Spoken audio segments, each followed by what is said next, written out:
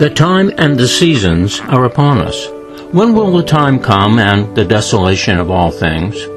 The 4 horses of the apocalypse will ride, and then shall we look up, for the Redeemer will come, riding upon a white horse. All things shall pass away, and all things shall be made new. The death of sin and its curse, the depravity of man and the fall, the sufferings of Christ and the final consummation at the end of the age. For the word of God shall be fulfilled. The sun shall be darkened, and the moon shall be turned into blood. Let us then hear the conclusion of the matter. Fear God and keep his commandments. This is the whole duty of man.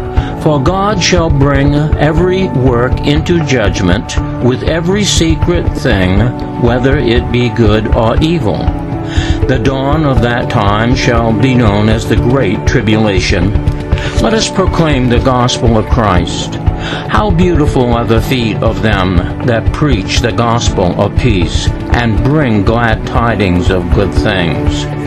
Our forefathers brought these glad tidings to the shores of the New World and gave the hope of salvation to many, to establish a nation under God. Our biblical heritage has left us a legacy of the inspired Word. From the fall of man and his expulsion from Eden, the Holy Land has been a prophetic land of tragedy and triumph. Our last great hope as the storm clouds gather is the believer's blessed hope and the soon return of Christ to establish his reign of righteousness and to make all things new.